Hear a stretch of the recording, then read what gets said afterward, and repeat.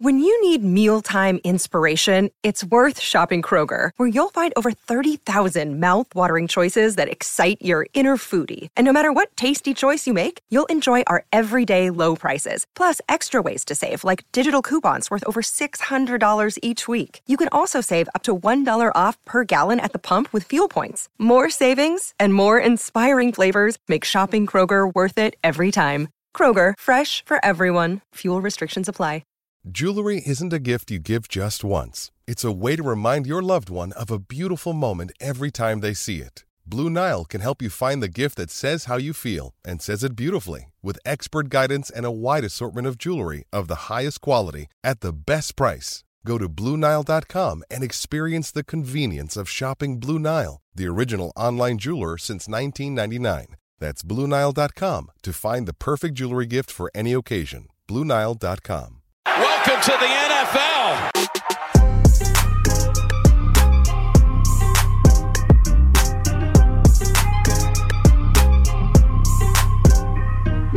Welcome to the NFL, rookie. Hello and welcome to this week's episode of the DWZ. That's right, the Dynasty Warzone's very own rookie rundown. As always, I am your host, Dallas, and you can find me on all the social medias at Salad Galore. That is Dallas with a double L spelled backwards. Salad Galore. Guys, it's great to be here again. Had another week break here. I've been just brutally getting hit on the weekends with weddings and a lot of events that I did not foresee happening that were put on my calendar by my significant other. So here we are. But I am here to talk to you guys in the second installment of Landscapes, and specifically rookie landscapes, because this is the rookie rundown. And on this week's episode, if you are not caught up, we are going to be diving into the wide receiver position. I previously have done the running back position. And the way that this works is basically I'm going to go through all rookie wide receivers on this week's episode and give you my take as to whether or not I want them on my team prior to week 1, prior to week 9, at that midway point, right around that trade deadline for most leagues, or by the end of the season. If they're not mentioned in those 3 categories, I'm not very optimistic for their long-term outlook and future on the teams that they currently are on, just because of the fact of really not a huge reason to trade for the guys that are not going to make these 3 categories, due to the fact that so often those guys in the back end of rosters, wide receivers, if you don't see huge flashes in year 1, they end up back on the waivers, typically due to the fact of them being replaced by the following classes of rookie wide receivers. That's just kind of how it rolls in our instant gratification world that we live in, specifically in fantasy football and dynasty fantasy football with rookies. But again, last episode was the running back episode. This week is the wide receiver episode. So I will actually be going over a total here of 19 players, so 19 wide receivers. There was a total of 33 that were drafted. I will not be going over all 33 just because, as I said, there's quite a few names on the list that realistically have no shot of balling out. The only way that they will is typically if they come out of left field. Obviously, we will take note of any good camp reports that may be coming out, specifically during the preseason time in OTAs for those names that are not on the list. But other than these 18 guys, I don't have a lot of faith in the wide receiver class when it comes to long-term value. So without further ado, we will just hop on in here for the week 1 players. There are 6 wide receivers that I want on my teams going into the 2023 rookie season prior to week 1. The first one should really shock pretty much no one, and that is Mr. Jordan Addison. When it comes to year 1 production, in my eyes, there is not a single wide receiver on this list that will have a better year 1 output for your fantasy teams than Jordan Addison. And you were getting him on that mid to late kind of, that 6 to 9 spot, basically, in a lot of rookie drafts early on in the process, just because people really didn't know how to feel about a guy that they had question marks already, and then him getting immediately stuck behind a guy like Justin Jefferson. But guess what? Justin Jefferson can't catch all 600 plus of the attempts coming from Kirk Cousins in this Minnesota offense. And when it comes to accuracy and effectively using their weapons, Kirk Cousins is one of the best. We've seen it with a large bevy of different wide receivers rotating in there at the 3 spot, as well as being elevated when the inevitable injuries happen to a guy like Adam Thielen. But the offense should be very, very good in Minnesota this year. You have Justin Jefferson going to be taking a lot of those targets away on the outside. You have a guy like TJ Hawkinson acquired from Detroit last year, right before the deadline for the Minnesota Vikings, who realistically should be taking all of I guess most of, if not all of the underneath coverage from a guy like Jordan Addison. So you have a flexible guy who, albeit small and undersized, is very capable based off of the film that we've seen from playing inside and outside, who's going to be playing that Z flanker role for this offense, have the flexibility of being able to fully be utilized both on the outside and on the inside, because the best cornerback, albeit whether or not it is a nickel corner or an outside corner, will never be on him.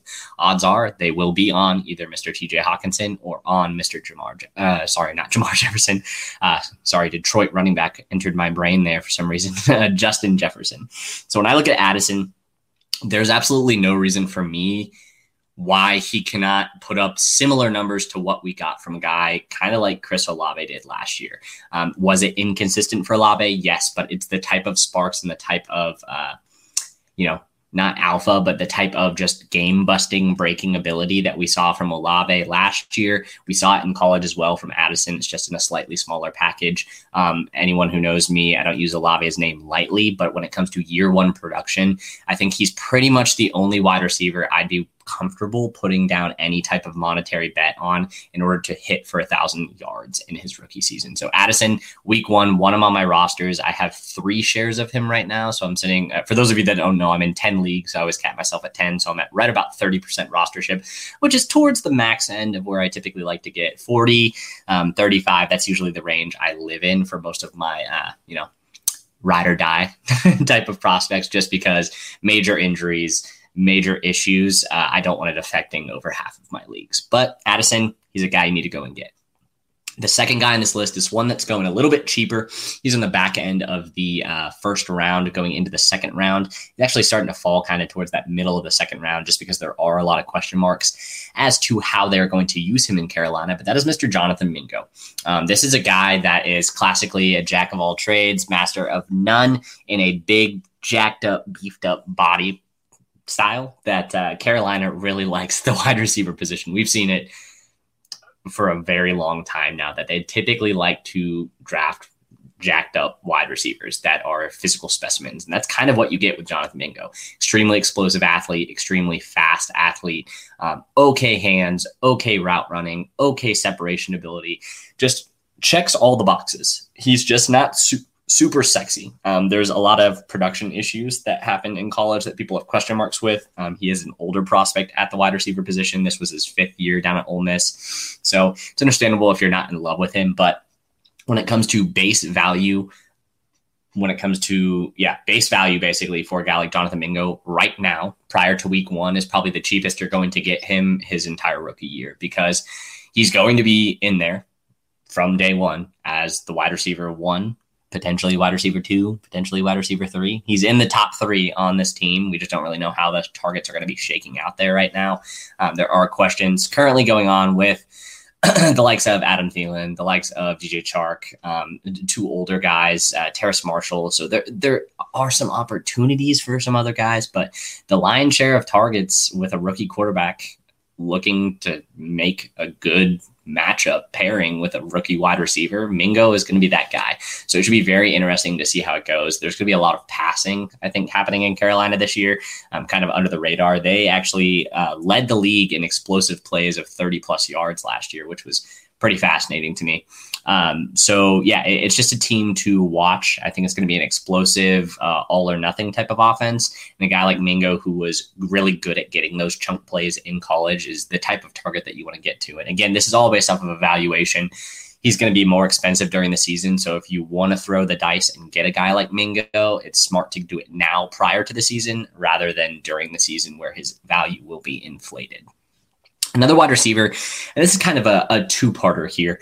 It's the Houston wide receivers. So I have it down just specifically as Tank Dell, but I can't go through an episode on rookie wide receivers and not talk about my guy, Xavier Hutchinson.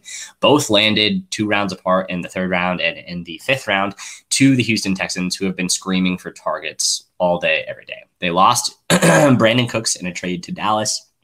Thusly, they're currently sitting with Nico Collins, a cancer, hopefully survivor beater in John Mechie this year.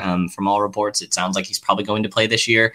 The likes of Tank Dell and Xavier Hutchinson and Nico Collins. And that's pretty much it.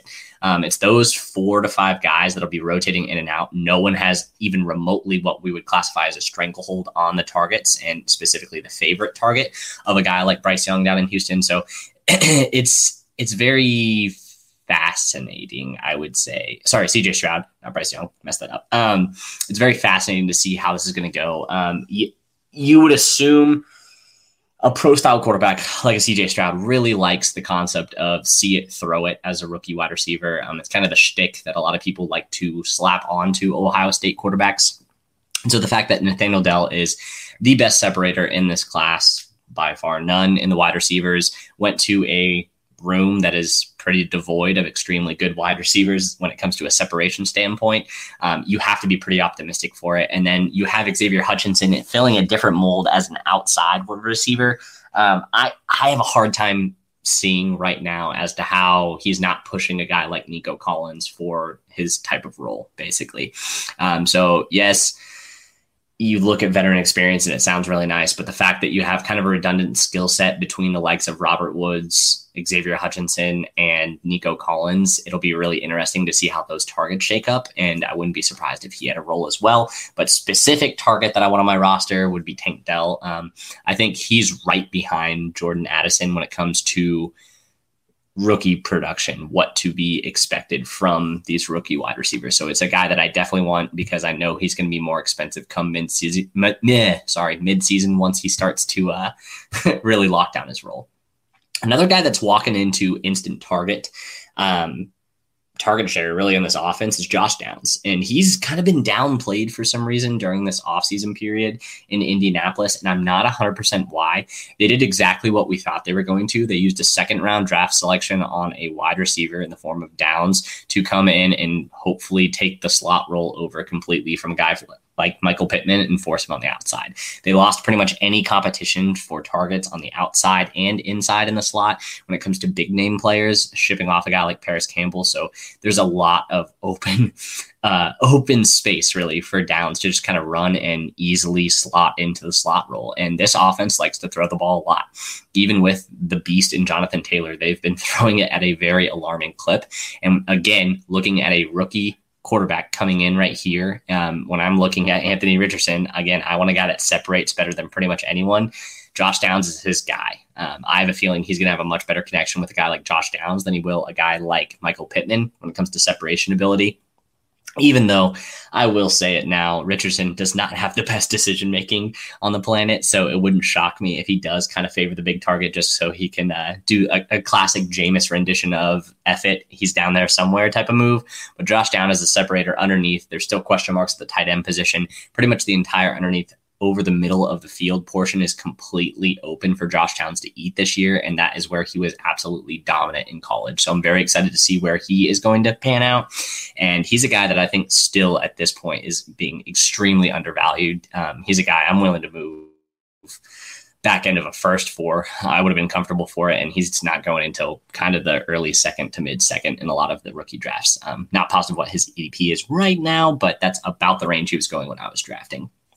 Two more wide receivers in this week 1 category. They are on the cheaper side. One guy, not as cheap as he was a couple weeks ago, but Michael Wilson, still locked and loaded really as the wide receiver 3, most likely in this offense. It's going to be ugly. I'm not expecting a ton of value improvement over the year, but a guy like Michael Wilson, who realistically is going to be on the field from day one, just the allure of having a guy that is a rookie who's playing 80% of the snaps from week 1 is going to be something that's going to increase in value, especially if he has one fluke blow-up game, kind of like what Rondale Moore had his rookie season. You could see a value spike where people were trying to trade away first-round picks for Rondale Moore when that happened, and we see how well that worked out for them 3 years down the road now. So he's a guy that is a value signing still. He's not going to cost you an arm and a leg still because he is still the wide receiver 3, but his value is definitely going to increase during the season, so I want him prior to kickoff of week 1. Then the last guy is the guy that I still am not 100% sure as to why he's going as late as he is, and it's A.T. Perry. And I get it, guys. He was a 5th round pick. I get it. Went to Wake Forest. Not the biggest school. But this is a guy who, once again, is going onto an offense. And just like Michael Wilson, is from week 1 going to be the 3rd target on the team. Now, granted, the 2 in front of him are much better. Oh, excuse me. Wrong air pipe. Much better in the form of Chris Olave and Michael Thomas. But when I'm looking at a guy like A.T. Perry, big-bodied outside receiver, inevitable replacement to a guy like Michael Thomas, realistically, who is now, I believe, 32 years old. Play style on the outside can be a great compliment, and he's very good in the slot as a very large, big slot. Dude's like 6'4.5", basically 215. So very interesting skill set that you have between him and Michael Thomas. You can absolutely box out the defenders. You have the jitterbug tight end who is a move piece in Juwan Johnson, and then Chris Olave as the true burner, but like alpha in that offense going forward. He's a guy that, as long as Derek Carr is comparable and confident, I don't see why he couldn't put up numbers similar to what we were getting from like a Zay Jones in Las Vegas, when Zay Jones and Derek Carr were together. Same kind of mold, same kind of big guy on the outside. I just think it's a perfect pairing. And again, he's basically free in all of these leagues. So he's a guy that I'm definitely trying to acquire on my teams before week 1. Drink break, 1 sec. Okay. Yeah. My my girlfriend's been getting sick recently, and I think it's rubbing off on me a little bit. So bear with me as my voice is slightly scratchy today. Moving off from the week 1 categories, though, we will jump into the week 9 threshold. There's only 4 players that are in here, and you're probably saying, Dallas, you're crazy. Haven't heard a couple of these names. You're telling me you don't want them on your team right now.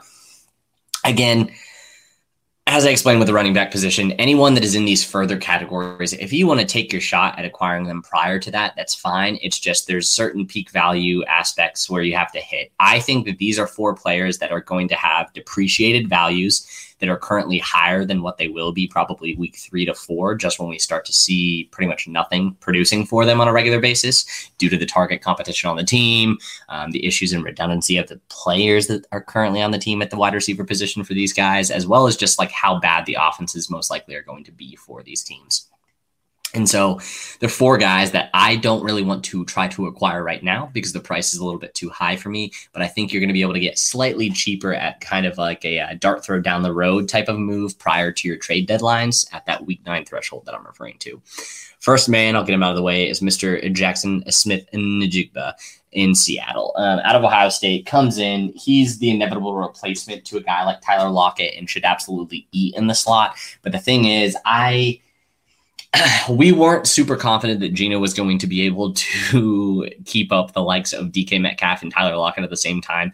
Throwing in another target into that mix, although the team may get better, I don't think fantasy production for Jackson Smith-Njigba is going to be much better than what the slot receiver outside of Tyler Lockett was getting for Seattle last year. I think you're looking at most likely like a 500-yard season in his rookie year for Jackson Smith-Njigba, and I am a huge stan, so that's saying something.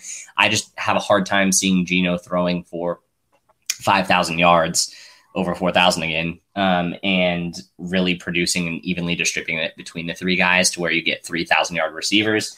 Now, albeit this is one of the better receiving cores that we've seen in a while, where it's a strong possibility that could kind of happen. I don't want to use strong, but it is still a possibility, I guess, is what I should say.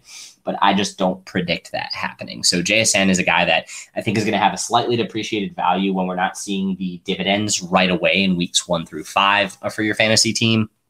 And as long as he doesn't have a massive blow-up game in that time span, people will most likely start to get into their own headspace of like, oh, maybe those guys that said he's only a slot wide receiver were right. If you're not getting a lot of slot targets, then it's probably not going to work out for him. So he's a guy, again, that I'm acquiring prior to the trade deadline, and that is why. Going on to the next team, this is just a 100% redundancy, and that's Quentin Johnston in Los Angeles with the Chargers. Him and Mike Williams are basically the same player when you look at them in a lot of aspects. And yes, an injury is probably inevitably going to happen, but the question marks and the rawness still that you see in Quentin Johnston's game from a week in and week out basis, except for the schemed up plays that they realistically will throw him on bubble screens, quick outs, complete ISO routes, that type of thing. He's not going to get a huge target quantity. Also, long speed isn't super good. It was super comical because the 2 wide receivers back-to-back on this list that I think would have done the best probably on the opposite team. Got drafted by one of the worst situations that they could have gone into. Now, again, Herbert is an amazing quarterback. He can lift all sinking ships as tides do. But the thing is, it's just the same type of profile. Like in a year, yeah, I'll like Quentin Johnston, and that's why he's an acquirer midseason. But I don't see any way, shape, or form he's getting you double-digit fantasy points, even in a PPR situation, outside of touchdown flukiness, basically, over the first 6 to 7 weeks of the season. So he's a guy that, again, I'm trying to acquire prior to the trade deadline, but definitely am not trying to force onto my team prior to week 1. I currently have 0 shares of Quentin Johnston, and I'm going to be honest, I don't know that I would really acquire him. But this is the point where I would. The other guy I was referring to is Jalin Hyatt. If you could flip the landing spots of Jalin Hyatt and Quentin Johnston, I would probably be much higher on both of these guys. If the Chargers needed one thing, it was speed. If the Giants needed one thing, it was size. And they just didn't listen to what their actual team offenses needed, which was pretty funny. But Jalin Hyatt is currently with the New York Giants, another small-bodied receiver with a gimmick that is speed, long speed, deep speed, who was pretty much never used on the smaller, shallower routes. So congrats, you didn't technically get a slot receiver, but you kind of did, because like 89.7% of Jalin Hyatt's snaps were out of the slot last year when he had his blow-up season. So if he's not running a streak seam straight up the middle or a double move straight up out of the slot role, he's not really doing much. And if you're putting him in the slot, that means you're moving guys that should not be anywhere but the slot to the outside on this team, which is extremely concerning for the Giants for me. Again, a guy that I think is going to have a couple of blow-up games this season just due to that deep speed nature, but I don't have confidence that's going to happen early. I can tell you that right now. And it's not like he was a first-round pick, so he's a back in the second, early third type of pick. Just a guy that isn't super enticing to me, but I think he will have a couple of blow-up games. So getting him prior to the fact of him having those mid to late season is pretty important if you're looking to flip him, and that's why he's on my week 9 list. The last player on here might surprise you. It's Puka Nacua, out of BYU. He is the wide receiver drafted with the Los Angeles Rams. And yes, I know it wasn't drafted super high by the Los Angeles Rams, but Puka is a guy that can produce hopefully pretty early for this team. I feel like we've kind of hit our threshold of acceptance for what Van Jefferson can be on this team. They have officially shipped away Allen Robinson. So really you're just looking at Van Jefferson, Tyler Higbee, and Tutu Atwell on top of Cooper Kupp. And so you're like, there's some targets out there. And this is the only wide receiver they drafted this year. He's the guy that should come in and really produce just because he was extremely efficient in college. He was up there with the likes of JSN for a yards per team passing attempt, his yards per route run attempt. Those were all elite category. They were basically 1 and 2 in all receiving categories of metrics from the best seasons when it came to JSN and Puka Nacua. So he's a guy that I am enticed by. He was kind of a sleeper guy prior to the season. I think he fell in a very nice situation because he can do the speed aspect of what Tutu Atwell has been doing for this offense, but he's a lot bigger and has much more consistent hands. So those deep shots that Stafford will be taking this year, I think Puka Nacua might be the guy. So again, I think he might be the type of foil to Hyatt where he could have a couple of very big blow-up games later on in the season once he starts gelling with Stafford, but he's not a consistent producer right now. I don't think he's going to be early, and you're just hoping that you can acquire him. Honestly, you can do it now pretty cheap as well, but I think week 9 is probably the sweet spot for him because he's probably going to be back on waivers if he's on someone's taxi squad or something like that this year. So he's just a guy I'm very intrigued about before that trade deadline, just due to the fact, in the same vein as Hyatt, you're going to be able to flip him and flop him for more than what you're going to pay for him during the season. So that's always enticing to me because it's a sunk cost game, as you all know. And then that's the wrap of week 9 category for me. The next category is the largest when it comes to the wide receivers, and it shouldn't really shock you. There's a lot of wide receiver shakeup that's going to happen at the end of this year just due to the free agents, the quarterback situation that's going to happen again at next year with all the free agents that are coming up.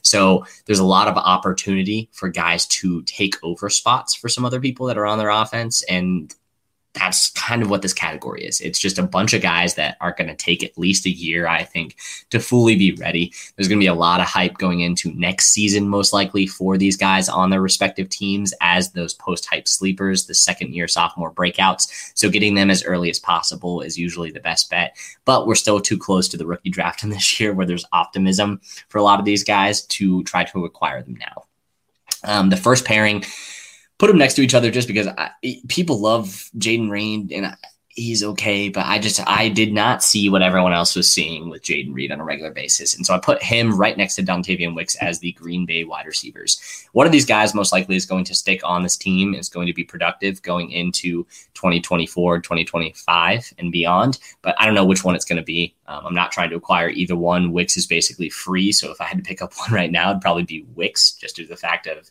that's kind of what we did last year with Dubs as well, as opposed to Christian Watson, and it worked pretty freaking well for us. So they're two guys where they have basically no standalone value this year. I think that this Green Bay passing offense is going to be abysmal, and people that are hyping it up kind of are speaking from pure copium. But it'll be interesting. I think one of them probably shows a couple more flashes than the other one. Reed is quite a bit faster than Wicks, but Wicks is quite a bit bigger. So it kind of leans into the fact of how they're going to use Christian Watson as to which one of these two is probably going to be more readily used in this Green Bay passing offense. Next guy is just due to the system that he landed in, and that's Rashee Rice. Albeit they are in need of a slot receiver this year. They're hoping that Tony can be the number one, but they did trade up in the second round to draft Rashee Rice in Kansas City. The only problem is, show me a rookie wide receiver that has ever succeeded his rookie season, specifically underneath Andy Reid, outside of Jeremy Maclin, and I'll be impressed, because there hasn't been one. It's just a fact of life. We saw it with Sky Moore last year, reeling in 124 yards worth of receptions. I think he caught 22 balls last year. Just really, really bad. He's a play for next year. He's going to be a post-hype sleeper. So again, that trade deadline aspect, or in the offseason next year, right after the season, that's when you're probably going to want to try to make a move for Rice. Marvin Mims in Denver. He is the third on this list, and he is a guy that, for me, his testing really started hyping him up quite a bit. He was in that same range for me of a Jalen Hyatt, of those smaller slots of the Josh Downs based off of collegiate production. But his landing spot's the worst. It doesn't clear out unless someone gets traded, and I'm not going to bank on someone getting traded. Sean Payton's in there, so if we don't see early use of a guy like Marvin Mims, I'm not super optimistic about him. But the thing is, very easily could be producing dividends for your team going into the 2024 season. So that's why he's an end-of-season target for me. Cedric Tillman, for me, probably had one of the worst landing spots that you could have asked for. He goes to Cleveland. He's going to be competing with Amari Cooper and Elijah Moore on a regular basis, as well as the monster that is David Njoku. The passing work basically going to Rashad Fenton and Jerome Ford in that backfield. Nick Chubb being just the workhorse running back, and Deshaun Watson most likely spreading the ball out quite a bit. Not a huge lot of upside unless there's an injury specifically to a guy like Amari Cooper or DPJ. You're hoping for an injury to both if you're really banking on Tillman for your rookie season for him to be a producer for you. So he's a guy, again, 2024 makes a lot of sense. DPJ will be out of there. Most likely we'll be moving on from a guy like Amari Cooper. For realistically, this is a team that's going to be trading for one of those big name free agents probably, or using a very early pick next year on a wide receiver. So Tillman's going to have some more competition next year. And because I don't see a huge avenue for production this year or increased role next year, knowing what we know, I just can't bank on him as an acquisition for your team prior to the end of the season. Similar vein as a guy like Zay Flowers. I think Zay Flowers has to go through an entire season being a first-round pick and not producing at the level that people were anticipating his production to be at in order for his value to be depreciated. But I think that's what's going to happen. There's just arbitrarily too many mouths to feed in this offense. Lamar Jackson, albeit, has shown the ability to pass the ball a lot, but it's not what he is known for. The offense runs through the running game and short passes to a guy like Mark Andrews. If you're telling me that you're trying to use Zay Flowers basically in the role that you're using Mark Andrews to just do a true tight end, I think the offense takes a step back in that capacity, because I think that's a misuse of Andrews. And it's, again, just kind of hoping that Flowers is going to be a producer. It's a lot of copium right now. There's nothing about the situation that tells you, especially after bringing in a guy like OBJ and the return of Rashad Bateman, that he's going to be able to get a lion's share of targets on this team from the wide receiver position. So I think it was more of a first-round pick just as an underneath target in general, just a chain mover more so than anything. But I just have a hard time seeing him beating out the other wide receiver targets for consistent work. And that's why I think his value is going to be pretty depressed going into 2024, and you'll be able to get him cheaper than a first round pick, most likely a second, kind of what we were dealing with a guy like Kadarius Toney when he was a rookie in New York. Another wide receiver. This is a guy specifically, I think he's going to be segmented only on the special teams purpose. And this is the second year in a row that the Chicago Bears have drafted a guy specifically to do this right now. But I think the inevitable goal with this selection in the fourth round is to hope that you can find a replacement in value and production to a guy like Darnell Mooney. I think that's a stupid decision because I still think that Darnell Mooney is the second best wide receiver on this team. The dude's route running is insane and he's perennially underrated. I could go on about Mooney forever, but I think we saw them hedging their Mooney bet over their Claypool bet. I think their intention is to re-sign Claypool and let Darnell Mooney go at the end of the season. So getting him prior to that happening, I think, is vital for a guy like Tyler Scott. And I don't see a lot of options basically for him to be a producer unless an injury pops up. He is still pretty cheap. He's still going in that third to fourth round range in most fantasy drafts. So I think you could acquire him. Again, if you want to feel comfortable about having him on your roster before he steps in for an injury or something like that, throw out a third next year for him. You'll probably get him. But he's a guy that I think his value is going to skyrocket this time next year, specifically going into the draft, going into free agency of next off-season period. And he's a guy that I definitely want on my team prior to the end of the season, but right around that trade deadline mark going into the playoffs, I think is the sweet spot to acquiring him. The next two are guys that were drafted significantly later than the rest of the other people. Yeah, I'm not big on either one of these guys. Their tape was okay. Their size is a little bit weird and concerning based off of how they play as well. They're both slot receivers. The first is Charlie Jones out of Purdue. He's going to Cincinnati. The only reason he made the list really is just because he has Joe Burrow as his quarterback. Tyler Boyd's an eventual, basically, free agent release at the end of the season. He's just going to go to another team or re-sign super cheap. Charlie Jones has the ability to potentially slot in as the slot receiver, but I have a hard time, again, thinking that they're not going to pay at least a decent penny in free agency next year for a slot receiver if Charlie Jones does not blow up Tyler Boyd during the preseason period here. And so he's a guy that I think will be an acquire, just dirt cheap, probably on waivers realistically, or on someone's taxi squad going into the 2024 season. And a guy that I, again, would be attempting to acquire prior to free agency of next year. And then in a similar vein, you're looking at Parker Washington. The wide receiver room down in Jacksonville right now is just stuffed full of production, just guys that produce above what the fantasy space thinks about them. Calvin Ridley coming in, he's going to absolutely destroy the world, probably with Trevor Lawrence. That's going to be the wide receiver one. But outside of that, you have Zay Flowers on a one. I keep doing that. Zay Jones on a 1-year contract down there. You have Christian Kirk with 2 years technically left on his contract, but he has an out after this season as well. And then just kind of question marks all around outside of that. So there's a lot of opportunity down in Duval to get a spot. But specifically looking at 2024, I think Parker Washington could be the perfect replacement for a guy like Zay Jones in this offense. Big-bodied, physical, faster than he likes to get credit for, and one of the better slot receivers in the league. Zay has primarily been playing as a big slot over the last 2 years, both in Jacksonville and in Las Vegas, so it'll be interesting to see how he plays. But Parker Washington and Charlie Jones are the last two where I think they're flyers, where keep the names in the back of your head. Just refer back to this episode if you're thinking about acquiring someone right before the trade deadline that might have an increase in value. I'll be doing an episode later on the season on that as well before the trade deadline for these rookies. And that just kind of rounds out the list. So that's 18 wide receivers. The most notable names to not make the list, I'll just touch on them very briefly. Justin Shorter and Kayshon Boutte.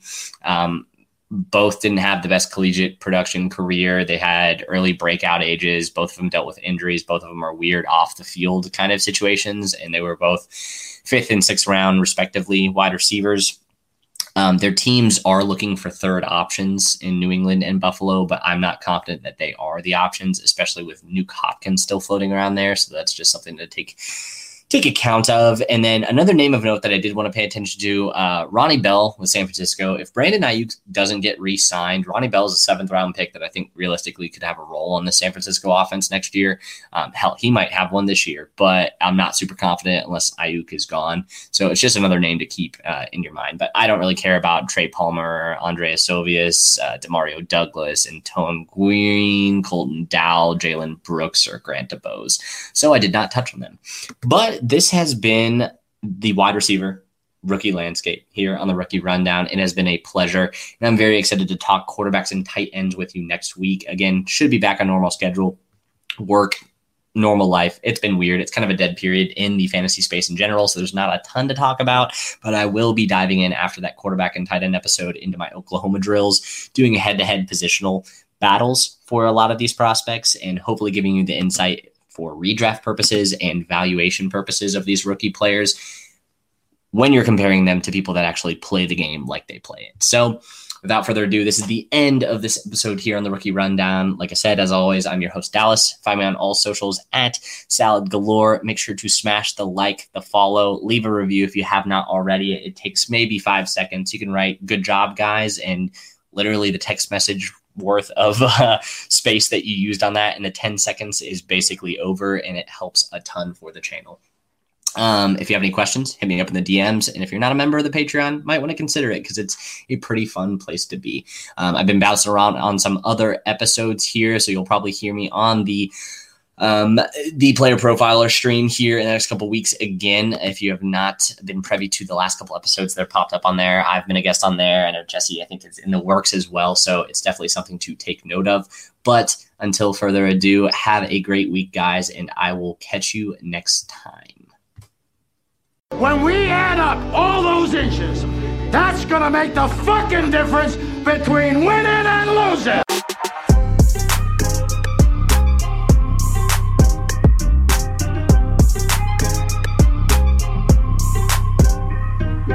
We won a game yesterday, and if we win one today, that's 2 in a row. We win one tomorrow, that's called a winning streak.